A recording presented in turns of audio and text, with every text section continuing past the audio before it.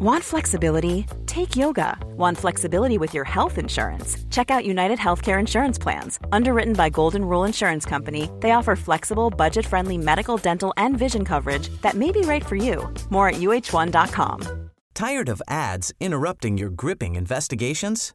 Good news. Ad-free listening is available on Amazon Music for all the music plus top podcasts included with your Prime membership. Ads shouldn't be the scariest thing about true crime. Start listening by downloading the Amazon Music app for free or go to amazon.com/truecrime ad-free. That's amazon.com/truecrime ad-free to catch up on the latest episodes without the ads.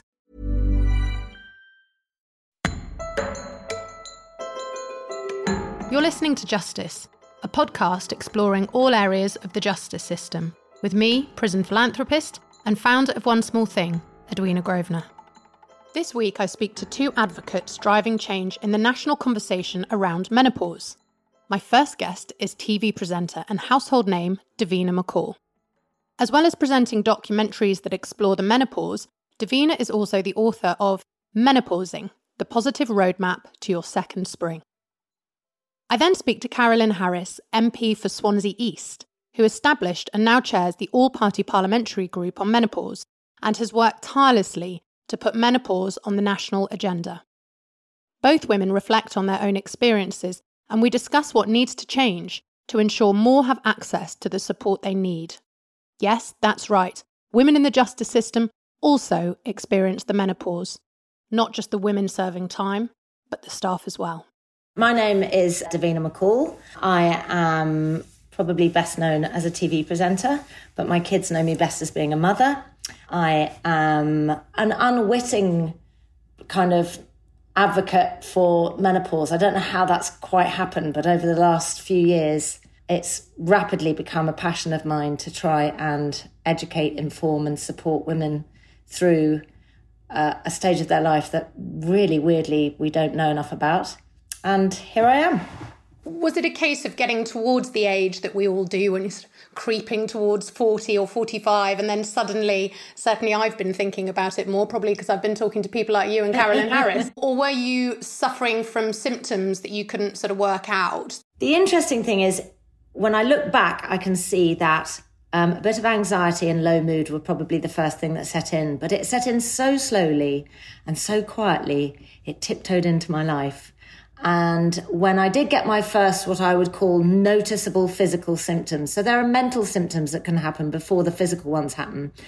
But I had no idea that low mood and anxiety were a symptom of menopause. I just thought it might be my age. It might be that the kids were, I've got 3 kids and work, like we're working hard. We're trying to be parents. We're trying to juggle everything. And relationships, you could explain away easily anxiety and low mood. But then I started getting night sweats. And I thought the first time I got night sweats, I got them 2 or 3 nights in a row. And I thought it was really odd because I was up all night with them. It was so horrific, the night sweats, that I was having to put a towel down. The duvet on top of me was soaking. I'd wake up with wet hair and a huge pool of water in the nape of my neck. And I was getting up 2 or 3 times a night to try and kind of dab myself down to change nightie. And I wake up in the morning, not only had I not had very much sleep, but I'd look at my face and I'd think, obviously, I'm super dehydrated because I've lost so much water in the night. But I just was thinking, I've just aged overnight. Like, what is going on? But I thought I must have some horrible illness. But I didn't feel ill at all in the day. So I was thinking, what is this? And you wouldn't get the sweats in the daytime? I did have one hot flush once, weirdly. Just one. And it was in a makeup chair. And again, because it only happened once, I did not associate it with menopause. I just thought I'd had this weird hot feeling. But now, obviously I know, but I asked the makeup artist if the chair was heated. This feeling of heat came up my back, all the way up through my chest, all the way up my neck. And I thought, oh my God, I'm on fire. And I had to get up off the chair. And I said, is that chair heated? She looked at me like, she's gone crazy. Absolute weirdo. It is not heated. So then I was a bit embarrassed. And then came the brain fog. So the brain fog is just these kind of pockets of absolute blankness. And, people joke like my keys were in the fridge and my phone was in the bin, but mine literally were. And I would forget children's names. I mean, sometimes that happens, you mix up your kids' names, or you call Holly Tilly or Tilly Holly, whatever. Like, that's normal, but this was not normal. And I was forgetting really basic things. In my book, I talk about looking at an expanse of green grass and thinking to myself, what is that called? And I was looking for the word lawn. I just couldn't think of it. So that obviously started impacting my work. And can I ask how old you were when the symptoms started? Sure, I was 44. And I was told by my GP that I was probably too young. So to sort of go away, it's nothing to worry about. You're just tired and you've got a lot on your plate and blah, blah, blah. So in the end, I went privately, which I'm annoyed about, that in order to get help, I had to go and kind of pay for it. And what annoys me even more is that there are so many people that could never do that. And what do? Because I was desperate at that point. So I did manage to go privately. And this amazing gynecologist just took one look at me and he said, well, you're perimenopausal. And I would advise that you go on HRT. And I said, but aren't I going to get breast cancer? And he said, it's not like that anymore. It's very different. There are many benefits to taking it. Let's look at your lifestyle and let's look at the sort of risks involved. And really the major risk is a minute increase in risk of breast cancer. But now, even last night, I spoke to Dr. Naomi, who I wrote the book with, and she said it's absolutely negligible, this risk. Carolyn Harris talks about the fact that, yes, there might be that risk there. However, the risk of not taking HRT, osteoporosis, collapsing mental health, or even self-harm and suicide for the people who can't get hold of the medication that they need. I mean, self-harm and suicide, like when people say, oh, what's the big fuss about? That's what the big fuss is about. That it can get so desperate that women are in such a dark place that is an option for them. And, the statistics are that 25% of women will really struggle in that way. And that, it's no surprise that the rate of suicide in women is highest between 45 and 55. So, yes, that is worth exploring. And Carolyn was really amazing, actually, because we were having these talks about the menopause together and seeing what we could do and what kind of noise could we make and how could we work together. And I noticed she had a fan on over here and she was kind of going like this. I said, are you all right, Carolyn? And she went, yes, I'm just having a hot flash. I said, are you on HRT? She's like, no, it's too late for me. I'm 60. I was like, Carolyn, it's not too late. You can definitely get help. Let me put you in touch with someone.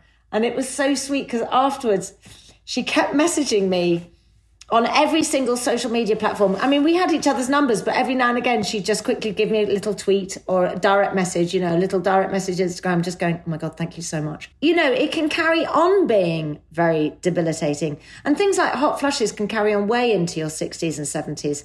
And for some women, maybe not for all, but for many women, you can carry on taking HRT for the rest of your life. Obviously, you keep getting assessed. You get assessed once a year. You see how you're going. Maybe you can take less estrogen as you get older if you don't need it. Maybe you stay on the same amount. It's up to you and your doctor to decide that. But it isn't something, for many years, women were told you've got to be on it for 5 years and then you've got to come off it. It's not like that anymore. Yeah. So I often, obviously, the name of my podcast is Justice. So whenever I'm talking about, be it a health issue or a social justice issue, I then think, what about these poor women in prison? And thinking how horrific the menopause, well, I don't yet, but and not only for the women who are serving time in prison and don't have access to clean underwear, clean clothes and a washing machine when they need it, or a shower, but also the women who are working as prison officers in the prisons. That really must be challenging. So interestingly, I went on our second documentary, which was called Sex, Mind and the Menopause. We went to Drake Hall, which is the women's prison up north. And we met with the governor there. Do you know him, Carl? Carl Hardwick, yes, I do. He is a legend. He is. Because he is pro-women. He really wanted to learn a lot about menopause and how he can support the women in the prison and also the people that work there, the women that work there. And I just found him so inspiring. Yeah, I was really impressed by him. But we talked to the chaplain and a prison guard, and we talked about the women and the suffering that they must go through. But what they were trying to do is collectively all try and help support those women through that time. And what was nice about it was I met two of the people that worked there who'd gone through it. And I think once you've gone through it, you're so much more empathetic. You know, you really can think, wow, if I felt like this, you know, imagine what it's like when you're incarcerated, you're in a sort of confined space. I mean, the other scary thing about it is that the rage that you can get sometimes if you're not on HRT, and these mood swings can be frightening and they can catch you unaware. And if you are in an enclosed space with people maybe that you're struggling to get on with, or you're frightened, or there's something happening that's out of sorts, makes you out of sorts, if you have this flash of anger, you could do something that could end up making your sentence even longer. And it's not even really your fault. I mean, these flashes of anger, I can't tell you. So many women have said it's shame. It's very shameful. You feel so full of shame when you go through something like that, because you think, I am not this person. I am not an angry person. And yet out of nowhere, here it comes. So I think when you are a prison guard or you are a chaplain, and women will come to the church to talk about their feelings or how they're feeling, she is so much better equipped then to say, I understand what you're going through. And this prison guard was interesting because she loves her job, right? And when you work in a prison, it is a very specific type of job. You need to have a real understanding of people, an empathy, a kindness, and yet a solid safeness to you. Because I think what you need is leadership in a prison. You need to feel like the people that are looking after you are okay. And that doesn't mean being too soft, and it doesn't mean being too hard. You have to be a mixture of the two. You have to be firm but strong, so you know that okay, I'm safe. Do you know what I mean? Absolutely. And most of the good sort of prison officers that I've met are exactly those people. And this woman, she was exactly that. She'd been in the prison service for 20 years. And, you know, it was so nice to hear her say, I love my job. You know, I do my job and I know I'm good at it. And I've been doing it for so long that I know what I'm doing. Like, she was so confident in it and so self-assured. And I thought, gosh, how great for new women prison officers to come into this prison to work and to have someone like that to mentor them and to guide them and to tell them how to behave and to look. And then there she was thinking, I'm going to have to leave my job because I cannot function. And the biggest fear for her, having been a marathon runner, she used to run marathons, but, you know, aching joints and extreme fatigue are another side effect of the menopause, symptom of the menopause. And she just had to stop running. She just was so fatigued. She couldn't get up in the morning. She just couldn't function. She was so tired. She stopped running, and then she had a fitness test coming up, and she was really scared that she was going to fail the beep test. And the beep test is when you have to run back and forth and before the beep sounds. And she thought, I'm going to fail it. And if she failed it, then her job would be in danger. And we got her on HRT, and eventually her energy came back. And then she started running again, and she passed her fitness test. And you think, it is a drain on society. It is a terrible, terrible, talk about justice. It's an injustice if women have to leave the workplace because of this thing. Like, we must find a way of helping manage women's menopauses so they can stay doing the jobs that they love. Because the drain on the economy, but more than that, the drain on experience and being able to mentor someone to carry on and take that job over when you leave, it's invaluable.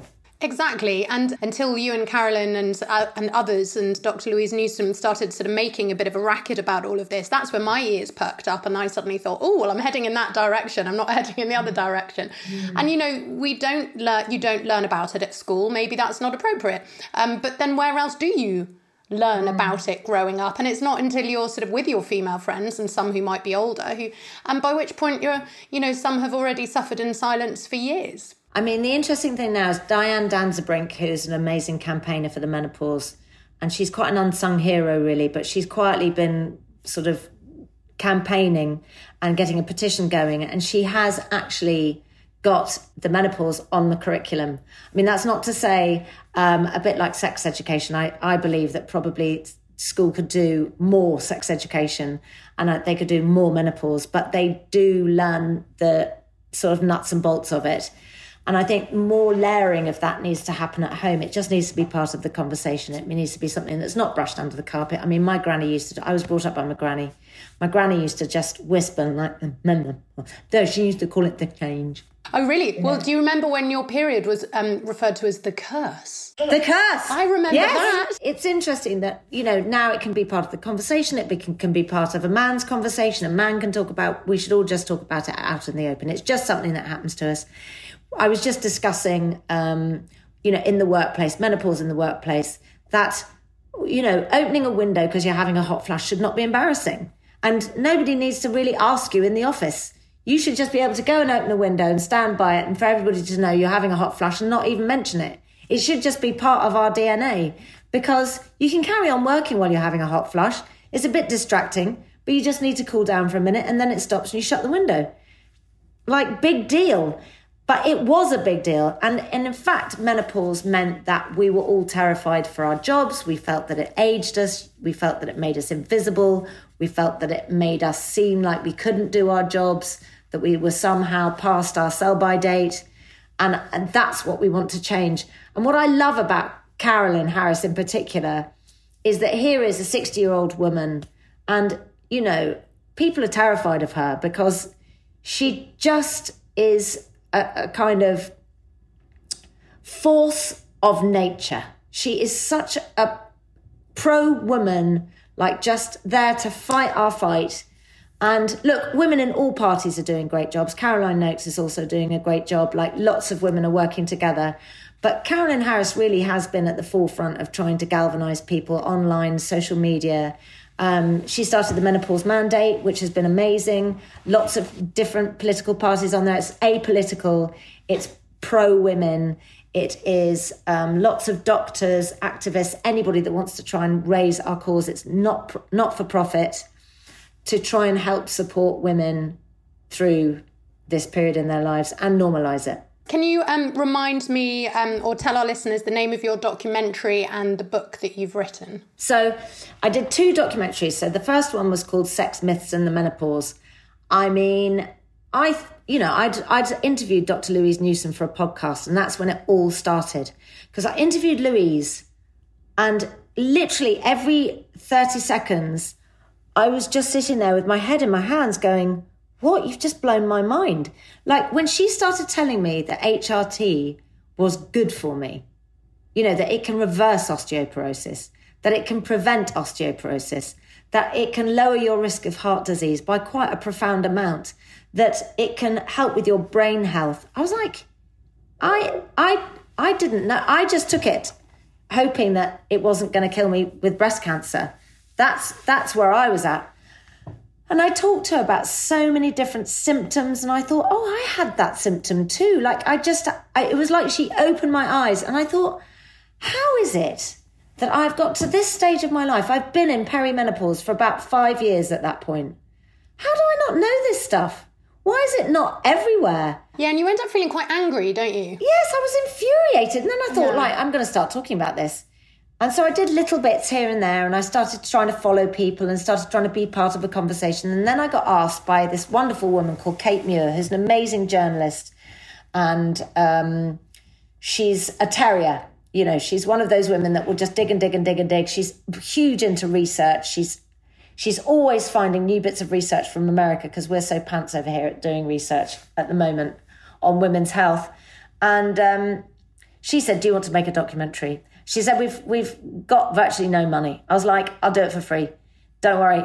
I mean, she was like, anything for you. Number one, I think you're an amazing campaigner. And number two, we got to talk about it. I was nervous. Like, before it came out, I thought, like, is this going to affect my work? That's what I thought might happen, that people were going to look and go, oh, this is a bit uncouth.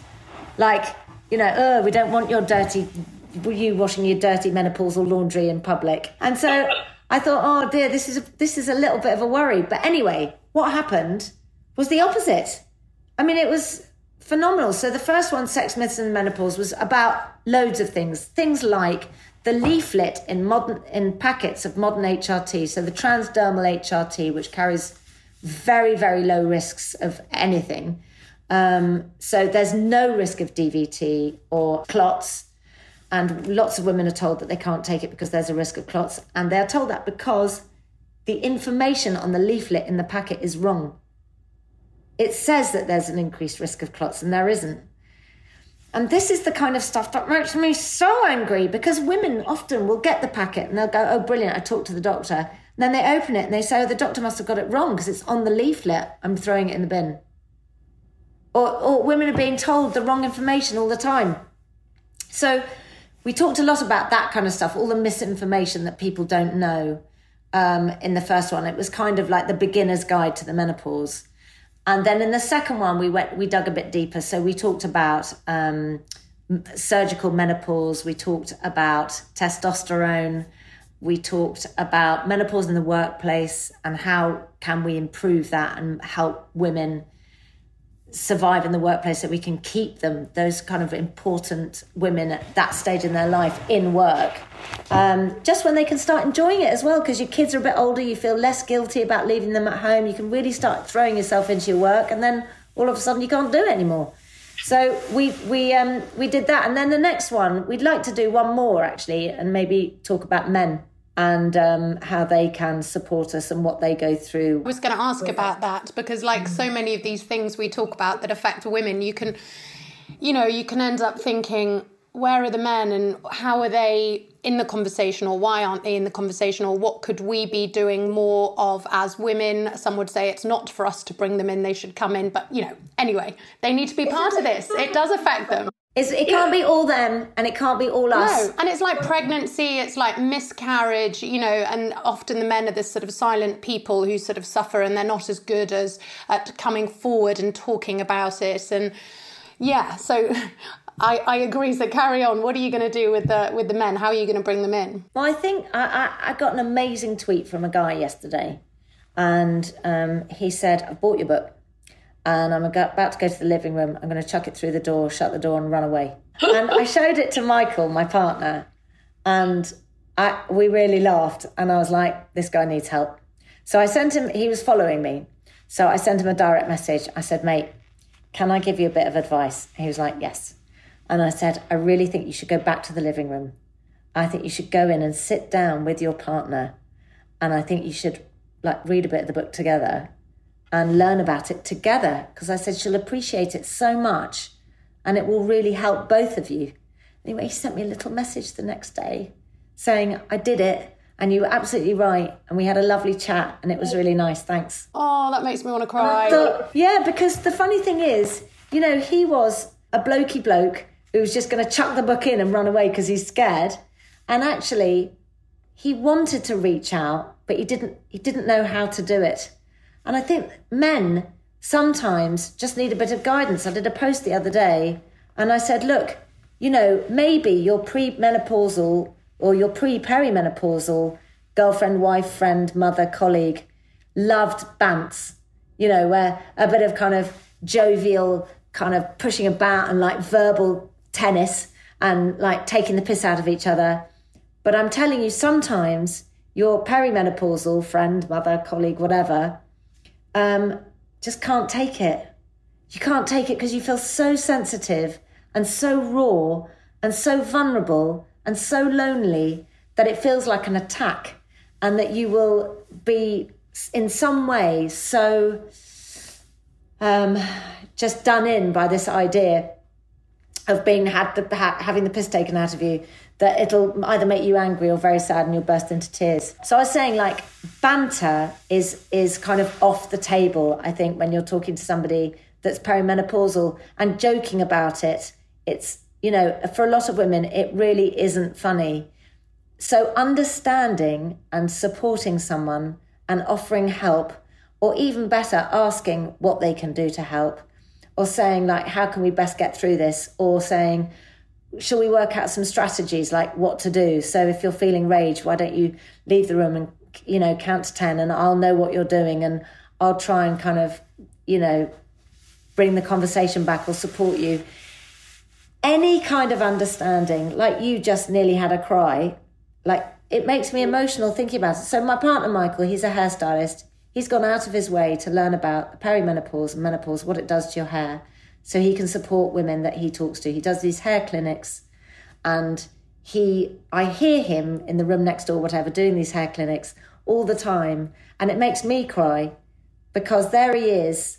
He's done his bit and he's really making the effort to help support women through this journey. And they love him for it, because it means so much to us to have you by our side. Exactly. And as we discussed about the governor of Drake Hall, Carl, who I know really well and have done for years, you know, it makes you sort of realise maybe how little sometimes women on the whole get supported, so that when a man is really kind like that and wants to lean in and learn, we're so taken aback that it makes us sort of want to cry. And you know, and I'm just thinking now about the different governmental strategies for this, that and the other. But and I know there's a government women's health strategy, wasn't there, that was published in August of this year, and a UK menopause task force was set up in February of this year, which is all very encouraging.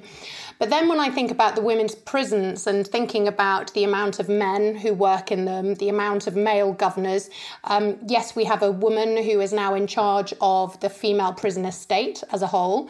That's all great, but you know, I think the lack of understanding of women's health issues in prisons is significant. And what I always have in the back of my mind is, you know, when self-harm, suicide, or just violence erupts, we need to know these things, and the staff need to know these things, because a lot of the time these things can be avoided. And Carolyn talks a lot about some of the solutions that could be put in place that actually are not going to cost an arm and a leg, but will make a dramatic difference. Do you know, our like women prisoners can get access to HRT?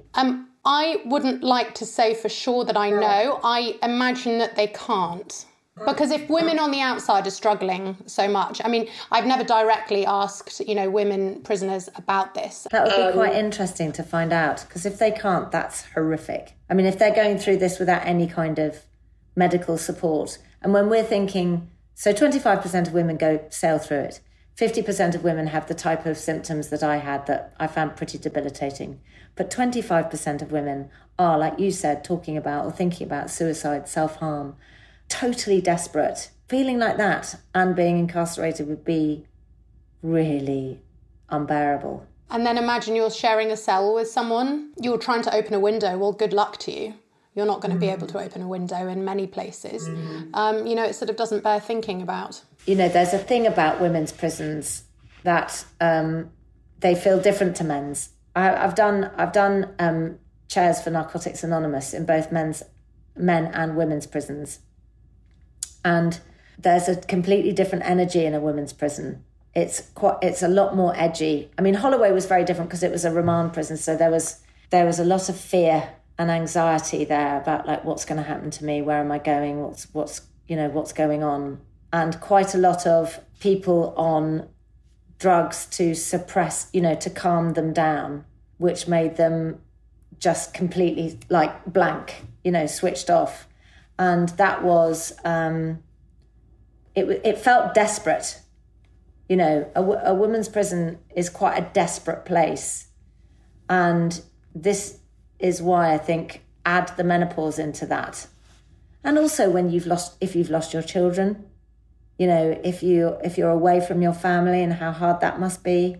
It's, yeah, like you're right, it's too much to think about, right? Yeah, exactly. So what is next for you? So you've sort of been involved in these campaigns and you've had your documentary and the book, and where does it go from here? I mean, I feel like we're doing well, but I still feel like there's so much more to do. And what's always interesting, whenever I do some kind of Q&A, and I've been talking about it non-stop for 2 years, there are still enormous gaps in people's knowledge.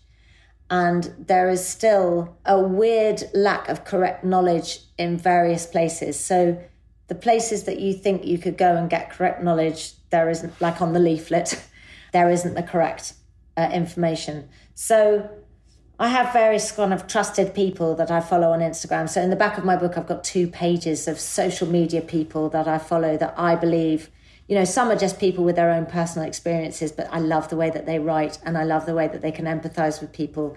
And they've got lots of interesting followers who've got lots of information, Facebook groups, you know, all of these kind of places where you can find your tribe. And look, there is also a lot of misinformation from people who aren't doctors. So be aware of that. Like normal people, we're not doctors. We can't read science. We don't know exactly what's going on. So we mustn't kind of prescribe treatments for people, but we can talk about our experiences and we can talk about things that we've learned from that. But so I would sort of try and find safe places, create safe places for people to learn from or to get that message out there of people that they can follow. And most importantly, keep going over the basics because people still don't know about the basics and it still is a very frightening and lonely place. I mean, the next thing, I guess, is to make sure that this could happen in prisons, that every prison has, once a month, or actually there are so many women in a women's prison, you'd probably need to do it a bit more often, but a women's healthcare specialist come in to answer women's questions or problems. Because even if you're just heard for 10 minutes or 15 minutes, it makes the world of difference. And if you know that the symptoms that you're having, I mean, some symptoms of perimenopause are so weird, like tinnitus. Hello, like I didn't know about that. I got that. Aching joints. I didn't know about that either. Heart palpitations. Didn't know about that. Didn't know about dry mouth. Dry mouth, like dry vagina I knew about, but dry mouth. Like, dry everything. Dry eyes. I've got drops that I have to put in my eyes. But listen, all of it, I know that I chew gum for my dry mouth. I put drops in my eyes. My HRT sorted out my dry vag, excuse my language. You know, moisturiser helps me with my dry skin. My tinnitus I've just got used to.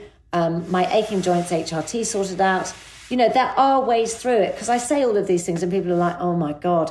But I want to be also the flag flyer, and Caroline Harris's as well, of like, this is what life can look like. You can still be totally badass, you know, post-menopause and absolutely like smash it at life. It's not over. Yeah, it's the title of your new book, Post-Menopausal Badass. How about that? Yeah, badass. And you know what I love is it is important. What I was going to say was the word, the change, you know, that our grannies talked about. I think actually that is quite a good word for it. I prefer it to menopause. This transition from baby bearing age, and you have a transition where you struggle a bit, but you don't have to struggle for too long. And I want people like me and you and Carolyn and all these amazing menopause warriors to be out there to support you in that difficult bit. And then you change into the next period of your life. And it's very liberating. You know, you're not thinking, oh, I might have another baby. You are just thinking, what about me? Who am I? Like, let's find out what I like.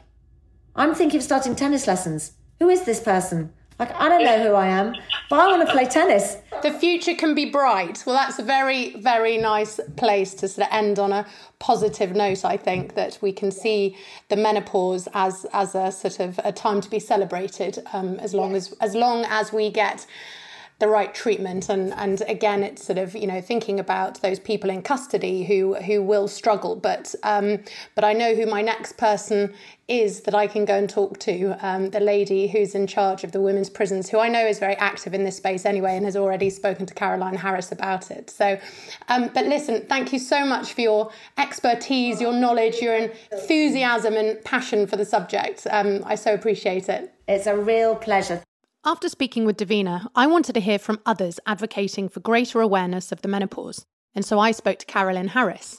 Carolyn is the MP for Swansea East and has played a pivotal role in shaping national conversation on the menopause. My name is Carolyn Harris. I'm a Welsh Member of Parliament and I'm passionate about the menopause and what we can do to make life better for women who are experiencing the menopause. You've done so many different things in your career. What has led you to sort of really champion this cause? I mean, it's obviously incredibly important, but what spurred it for you? I think it's because I was on antidepressants since 2010 till 2018, completely in denial that I was menopausal, and really believing that because of things that happened previously and not giving myself time to grieve. I lost my son in a road accident when he was 8, and I never give myself time to grieve. In order to try to survive that, I just pushed and pushed and pushed and worked and worked and worked. And then after a gynecological operation in 2010, just spiralled into a really deep depression and assumed that I had mental health issues. 8 years later, having really not lived a normal life. I mean, I became an MP and I achieved some things, but not had a normal life. I didn't want to go for dinner. I didn't want to go on holidays. I wanted to work, go home, sleep, work, go home and sleep. I didn't have energy for anything else. And then eventually, after talking to some really strong, great women who were campaigning on different aspects of how we can make the menopause experience better, it was a little bit like putting a light on. It suddenly dawned on me, God, I'm menopausal. I haven't got mental health issues. I grieve. I'm still grieving and probably will always grieve. So a little bit of me will always be sad, but I didn't have mental health issues. I genuinely was menopausal. And then I spoke to Davina McCall and did some work with her, and we were doing really good work for women, trying to get better treatment for women. And she just happened to say in conversation one day, how's your HRT working? I said, I'm not an HRT, I'm too old. She said, oh, no, you're not. So I got in touch with a private doctor, and I've ended up on HRT now for over a year, and I am a new woman. I've been on holidays. I'm looking for my next holiday. You're now a social butterfly. Well, no, but I am not. I'm not just now working to live. I'm now living to work. Literally, I doing things that I haven't done for a long time. Yeah, that's amazing. And I think, there's such a misunderstanding, isn't there, or not even any understanding at all. There's just sort of very little education around this. And it sort of begs the question of when we should be educated about the menopause and how, because, school age seems too young maybe, because you sort of think, gosh, it's so far away, it'll never happen to me. But of course, actually, maybe it should happen early on then, but it's not happening there. And so therefore we just sort of cruise through life. We sort of head towards our 40s and 50s. And of course, these things happen and we have no understanding. And it's really like a freight train then when it hits you. I mean, I'd like to see something in schools. I mean, we talk about periods now, which we didn't do before. And we talk about budgeting, and we talk about being responsible and having healthy relationships. And we talk about things like, how to protect yourself from all these different things. But we never have a conversation about what is an inevitability that 51% of the population will end up being menopausal. And a lot of women will say to you, and have said to me, oh, I sailed through mine, and I actually thought I sailed through mine. It's only when you discover all the symptoms and you start talking to other women and realising, I didn't really sail through this, did I? I've spoken to women, the next generation up to me, and they say things like, oh, you're doing brilliant work on the menopause, but I sailed through mine. And then I say to them, oh, you were lucky. Did you ever end up on antidepressants? Oh, yeah, but that was nothing to do with the menopause. And then, did you have sleepless nights? Oh, terrible, I had to have tablets. But I sailed through the menopause. Yeah. All of a sudden you realise that all these symptoms, these women have been suffering forever and ever and ever. They were the menopause. I mean, how many women did we put into asylums back in the day thinking they were hysterical? How many of them were menopausal? One thing that really worries me is how many women are actually committing crimes, or how many women are actually in prison, and the menopause has been a contributory factor. Well, exactly. And because I was sort of thinking, our listeners are probably thinking, why is Edwina interviewing someone about the menopause? What's this got to do with justice? But exactly as you say, it's about the effect it has on people's behaviours, their mental health. And then that leads them to behave in a certain way that might end up as a criminal act. But then what about when they're in prison? What care are they getting there? Minimum. I mean, I think the prison is doing the best it can with the limited resources they've got, but there's definitely huge opportunities here for the prison to do more.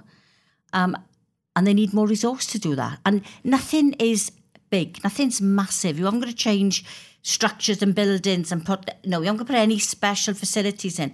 It is so simple, just to make sure someone's got the right kind of clothes from the right fabric, and plenty of them. Sanitary wear. It's really important that women have access to an abundance of sanitary towels. And then further down the line, stuff for bladder control, because you will end up with bladder weakness at a later date. It's about having nice fitting underwear, because it's really important to feel comfortable.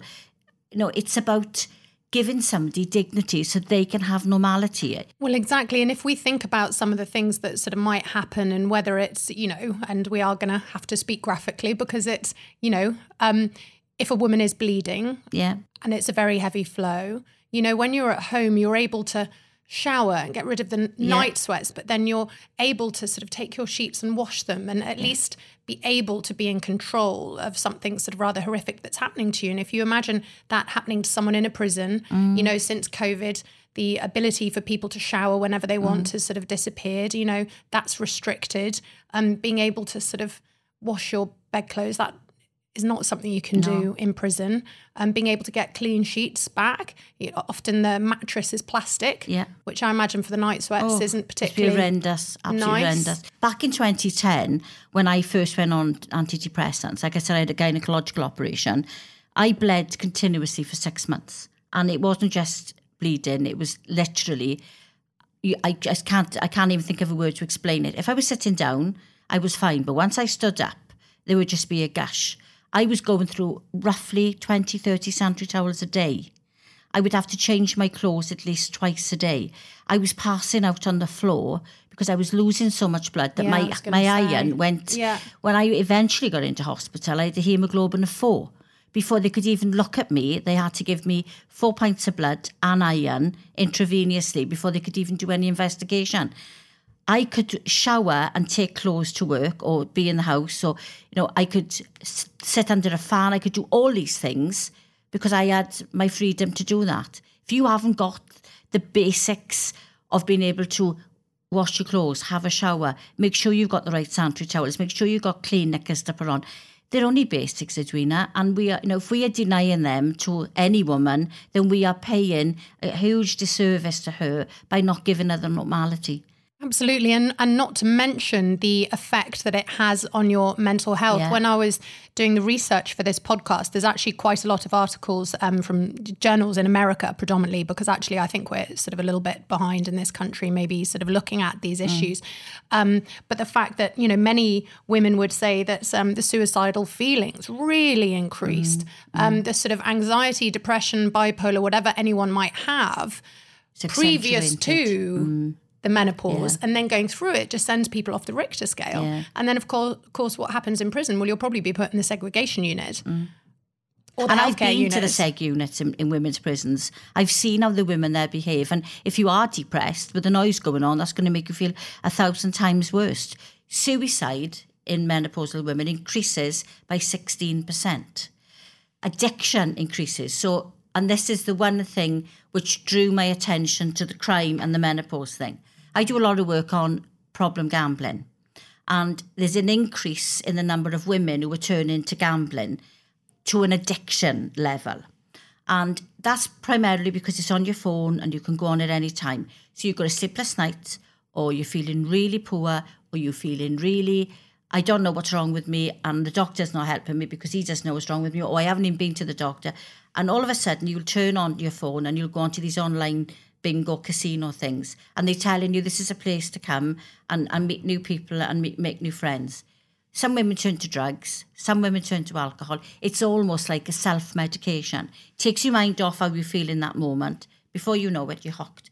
And I've had these conversations with women, all of whom are waiting to be sentenced for committing crimes, theft, to fund their gambling habit.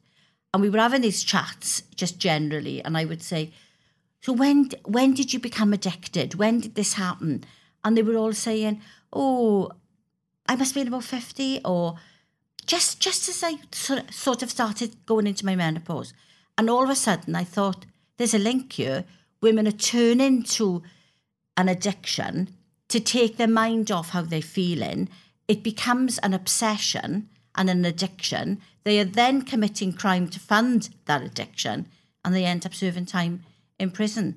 Or you will make a bad decision. The forgetfulness, the brain fog, how easy it is to walk out of a shop without paying for an item, how easy it is to sign any piece of paper in front of you because you haven't slept all night and somebody's asked you to sign it. And there are people who are capable of, gaining by your misfortune. This is what I'm always banging on about in my work. We have to be more intelligent about making the links as to why people are behaving in the way that they are, because then we can work backwards and say, what services can we provide in order to try and prevent some of these things from happening? Don't we need to treat people rather than condemn them? I mean, nobody's saying that somebody shouldn't go to prison if they've stabbed someone. Of course they should. But when they're in prison, are we going to continue to punish them by not giving them access to the support and the resource which will stop them committing another crime? That's what I thought prison was all about, rehabilitation. The punishment is you lose your freedom. I'm slightly addicted to watching documentaries about women's prisons. And every time I look at one, I see a woman of a certain age and her characteristics, her mood swings. It's all indicative of how I was feeling when I thought I was having a nervous breakdown with mental health issues. But I could go to a doctor and get support. I could articulate how I was feeling. I could read on the internet. I could access this information. You weren't being looked after by male officers. No. And and it's also prison officers. I mean, they will be feeling it as well. Yeah. But it's, air conditioning. It's simple, really simple things. Fresh water, air conditioning, fans, sanitary wear, clean clothes, access to showers, clean bedding. It's dignified stuff. What about the data? Because, of course, everything that you just mentioned there, I'm like, yep. But then, of course, someone needs to have their finger on the pulse in that particular prison, don't they?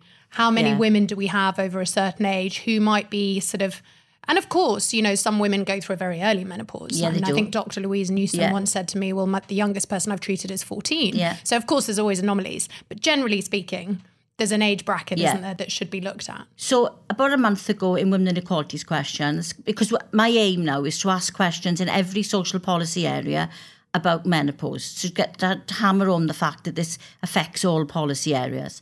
So I asked the question, and we got in touch with women in prison and asked them, could they give us just a rough idea, but a ballpark figure of how many women were in prison were potentially perimenopausal or menopausal. And they came back with a figure of over 40, where you were likely to be well on your way to being menopausal. There were 38%. And 30 to 39, where you could start to be feeling the perimenopausal effects, was something like 37%. So we worked it out that over 70% of the female population of the prison estate is either potentially perimenopausal, menopausal, or will be in prison during the time of their sentence when they become one or the other. Right. And the behaviours of menopausal women, classic was me. I'm a loud person, I'm a noisy person, I'm quite gregarious, but I am not confrontational.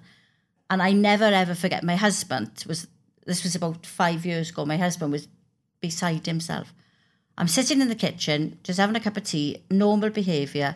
There were people living next door who threw the rubbish bag over my garden.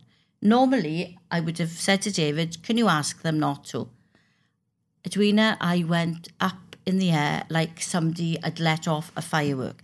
I was in the street screaming like a cockle woman, and that's not me. But such was my frustration and my temper at that time. And when we come back in, David said to me, I've known you for 30 years. I have never, ever seen you like that. But that was the menopause mood swing. That could have escalated really easy into a situation where they might have hit me, I might have hit them back, And I've never, ever, ever been in a confrontational situation like that in my life. Always a bit of a coward, if anything.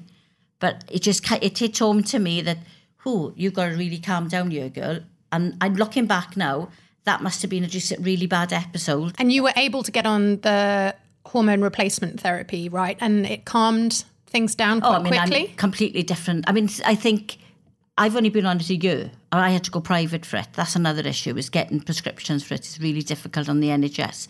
But I'm completely changed. My attitude, when I say I've got more confidence, this terrifies people but In reality, I've never been confident. I've been loud. I've always been a little bit of a doormat. But since certainly during 2010 to 2015, I could have been a doormat. But since I've started taking HRT, I've got confidence from within. I know that I'm right. I'm not afraid now to say I think something is wrong. Whereas before I would say I'd agree even if I knew they were wrong, or I'd agree if I was right and they were wrong. Now I'll say, well, no, hang on, that's not right. So I have found an inner strength, if you like. So I think the menopause can be empowering, provided you channel it and you're in control of it. It's when you're not in control of it, it is totally debilitating. If you are laying on a bed and unable to think and function properly because you've got the sweats, you haven't slept, you can't remember things like your kids' names and really silly things. If you have made a decision because you haven't really been thinking straight, which has led to something problematic, you're not in control. Once you have identified what the problem is and you've taken control of the situation, I'm a much stronger person now because of it. And actually what you need is HRT as opposed to antidepressants, which I imagine many women are put on the wrong medication. It's the first thing that doctors will say to you, antidepressants. Then you'll go back and you'll say, well, I'm feeling slightly less depressed, but I'm not sleeping. They'll give you sleeping tablets. And then you'll go back and say, well, I'm sleeping because of the tablets. I'm less depressed, but I've got terrible aches in my hands and my joints, fibromyalgia. And then you'll go back and say, oh, well, I can't remember my kids' names, early onset dementia. So on average, women are having between 7 and 10 doctor's appointments. This is in the outside world. 7 and 10 doctor's appointments for individual conditions and being prescribed medication for individual conditions. When if somebody was joining the dots, they'd say, oh, menopause. And if appropriate, prescribe HRT. Yeah, so if you struggled on the outside and in the sort of position that you are, you're an MP, what are the chances that women in prison are going to ever be able to get their medication? Working class women in general are really on the rough end of this. Because, I'm an MP now, but I was a dinner lady and a barmaid. Yeah. Now, when I was a dinner lady and a barmaid, I couldn't have afforded to go private for this. And in fact, I did lose women earlier this year, and I actually said, I'm menopausal, I'm on HRT. And my friends, my age group, who I was in school with and been friends with forever, they all said, this posh you are having a menopause, because they'd never thought they were menopausal. And now I'm thinking about what they've had over the years, and they've all had the symptoms, but none of us ever thought, put them all together and this makes a menopause. So working class women who are on low incomes are dependent on doctors in their GP surgeries to be able to identify it and to prescribe for it. And the same thing with women in prison. Women in prison are not going to be having conversations with the GP about how they're feeling. Now, I know women who've gone to the doctors, in Swansea, and have said to the GP, I think I'm perimenopausal. And the doctor said, why do you think you're perimenopausal? And she told her the symptoms, and she said, oh no, we haven't got time to talk about that now. Why have you come to see me? And she said, I've come to see you because I think I'm perimenopausal. And she said, oh, no, you're not. You just got a stressful job. She said, why do you think that? And she said, my friend is Caroline Harris. And the doctor immediately said, hang on now. There's another doctor who knows a bit more about this than me. I'll get her to phone you. She phoned her. She said, why do you think you're perimenopausal? Same conversation. I know Caroline Harris. Next thing, the doctor said, prescription be on the desk at 4:00. It shouldn't take somebody giving a doctor my name for them to get HRT. Women in prison don't know who I am. Women in prison don't know they're menopausal. Women in prison are not going to be having those conversations. No, and often when they do need help and medication and to see a doctor, they quite often don't even manage to get that far either. And I mean, the thing is vaginal dryness. Everybody says, oh, you can't say that. Well, you've got to say it because it causes urinary infections. So women who are having water infection after water infection, they could well have vaginal dryness, which is a classic sign of the menopause. But they're not going to be telling people I've got vaginal dryness in prison. No, and especially if there isn't a sort of general recognition about the menopause across the board, which there doesn't seem to be. No. And there's been an HRT shortage, has there not, since Brexit? I'm not sure. Do you know? Well, it's more not Brexit. It's right. You can blame me and Davina for that one because but we've been raising awareness of HRT for Davina McCall. Yeah, for 3 years. It's only now that the shortage of has kicked in because more and more women are asking for prescriptions. The manufacturer hasn't kept up so pace. It's a supply-demand thing. I mean, it is getting better, but there's loads of things that could be done to change that. Like, look, that there is HRT there, but it's not HRT which is available all over the country. That's another issue. There's a postcode lottery in HRT. The body identical stuff, the good stuff, is available in the nice areas. The poorer areas have got the old style HRT, which is not as effective and not as good for you. So, you know, that's just a fact of life. So we've got to change the whole environment for every woman, whether she's the queen in the castle or whether she's scrubbing floors in schools. It makes no difference. She deserves normality. She deserves respect. And I feel as a policymaker that this is my job to do my bit to make sure every woman gets that opportunity to have equality of access. So how are you planning to do that? I have read that you're pioneering the menopausal strategy. Is that right? Well, I had a private members bill last year. I had a private members bill and I went to do something on the menopause, and I thought about what could I do which would only take a year and was going to be as few government departments involved as possible. And we decided that we were asking the government if they would form some kind of committee or body or group to look at how the menopause affects every area of social policy, like I talked about, the Home Office, domestic violence, justice, prison, DWP, benefit dependency if you give up work, and so on and so forth.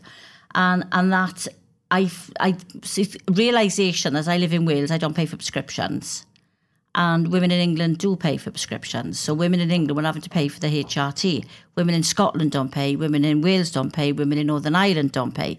So originally I asked the government to give me this group, this task force, which they readily agreed to, and I now chair it, and to make HRT free for women in England. They didn't want to do that because they were afraid that would open the door for other conditions to say, I want free prescriptions, although it's got to be said that men can get Viagra free. Of course. But women can't get HRT. So I made the concession on that, and then they agreed that they would introduce a one-off fee for HRT. So once a year, women can go and get a prescription which they pay £18 wherever for, and the rest of the year they don't pay again, no matter how many times they fulfil that prescription. They led me to believe it would happen very soon, so I was thinking January, and I spent 3 months telling women it'll be in January, it'll be in January. In April, I finally discovered that they have no intention of actually introducing it until April next year. They say it needs a specific computer program. I'm not buying that. So I've spent the last few months badgering them, and now we've got a new health secretary. He knows I'm already ready to badger him because it's ridiculous. Women who have not got much money will make a decision as to whether they pay for the HRT or put shoes on their kids' feet or put food on their table. They will never put themselves first. They'll always put someone else first. So women are still going without their HRT. And I'm going to change that. So that's one thing. But it's everything. I mean, we have ministers from all government departments, or some government departments currently sitting on this task force, but I'm now saying we need more. I want somebody from Justice to start attending, and I hope that will happen. We've got GPs, healthcare professionals, we've got pharmacists, we've got professors, we've got civil servants. We've got all these people come in, and then we say, this is what we want. We want you to go off and find out about this, and we want you to go off and find out about that. And then they meant to go off. And one thing I'm really keen on is that we don't just talk. There's actions from every meeting, and something happens from it, even if it's only something I do. But they know that whatever I've said, I'm not going to shut up until it happens. So it's easier to give in to me. I'm sure you're not. It is easier. And that's the thing, isn't it? It's the cross-departmental conversations that need to take place, with so many issues. Yeah. You need different people around the table to be like, how is this affecting my department? How is it affecting housing, social care, prisons, police, probation, Once you start talking about it, then the conversation will take over all on its own. Because once I've said those few sentences about what the menopause is, people suddenly realise, oh my God, yeah, that could really be an issue. How often do you get any eye rolling?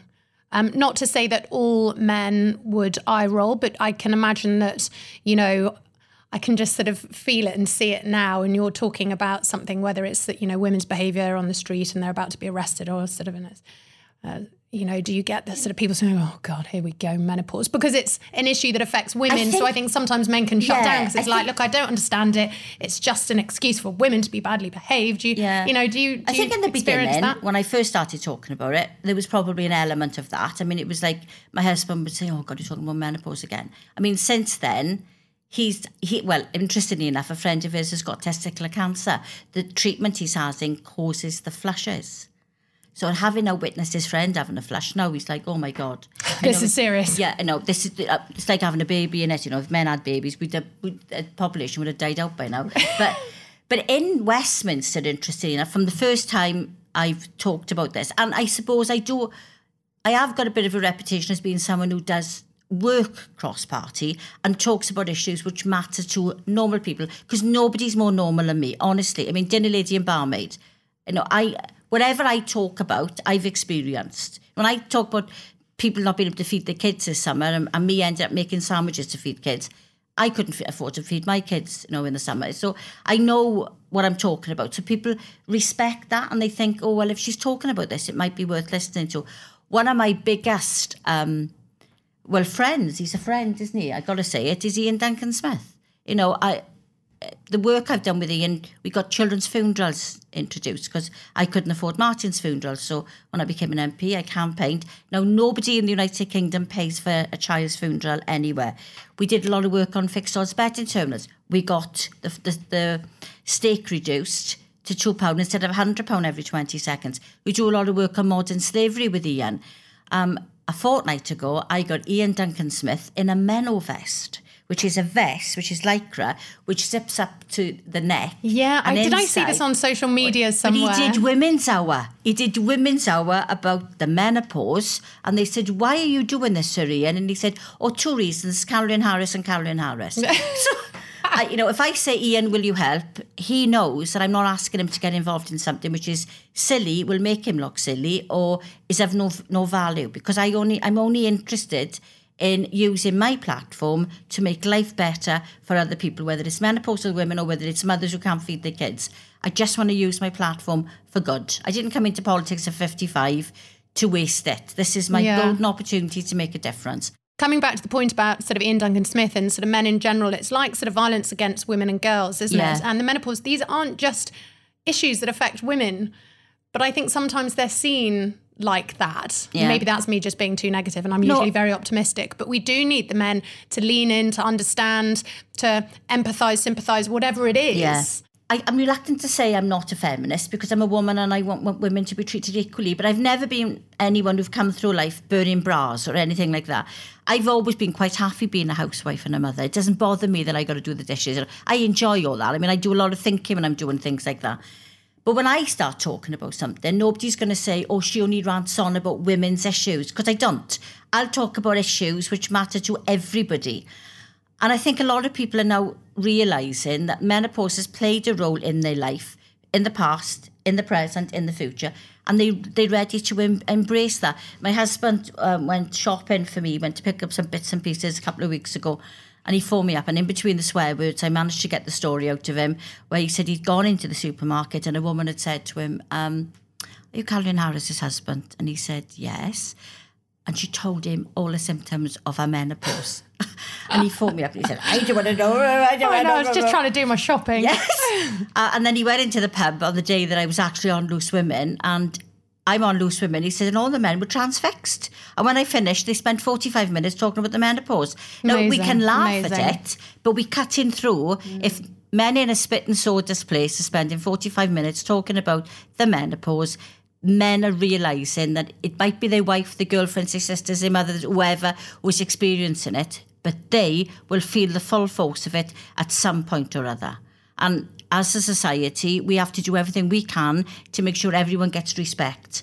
And that's what this is all about, giving women respect. Exactly. So just bringing it back to the prisons for a moment, we have an amazing lady who is now in charge of the female prisons in England, because we don't have a female prison in Wales, which is why I don't mention Wales, called Pia Sinner.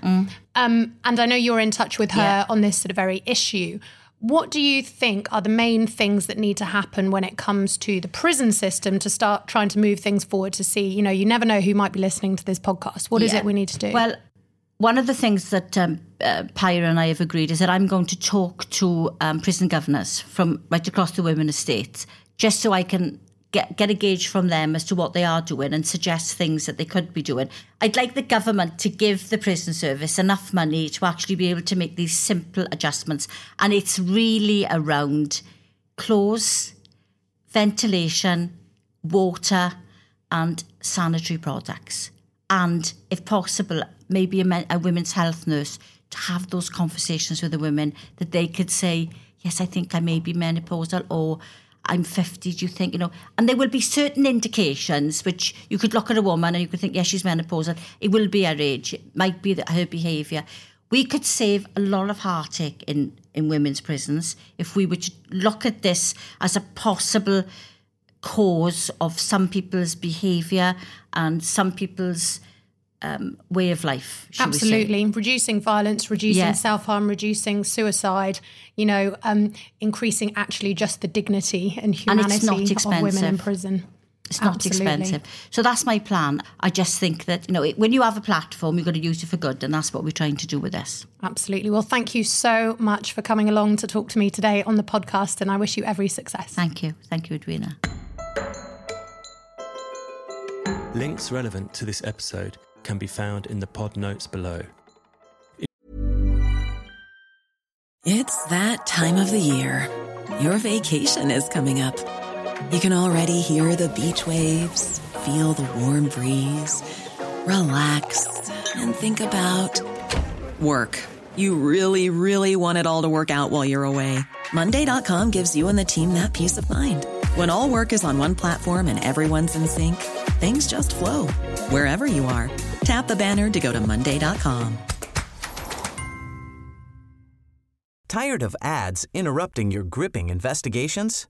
Good news. Ad-free listening is available on Amazon Music for all the music plus top podcasts included with your Prime membership. Ads shouldn't be the scariest thing about true crime. Start listening by downloading the Amazon Music app for free or go to amazon.com/truecrime ad-free. That's amazon.com/truecrime ad-free to catch up on the latest episodes without the ads. Here's a cool fact. A crocodile can't stick out its tongue. Another cool fact, you can get short-term health insurance for a month or just under a year in some states. United Healthcare short-term insurance plans are designed for people who are between jobs, coming off their parents' plan, or turning a side hustle into a full-time gig. Underwritten by Golden Rule Insurance Company, they offer flexible, budget-friendly coverage with access to a nationwide network of doctors and hospitals. Get more cool facts about United Healthcare short-term plans at uh1.com. If you enjoyed listening, we would love it if you would subscribe. Also rate, review, and best of all, share this episode. Justice is produced for One Small Thing by the London Podcast Company.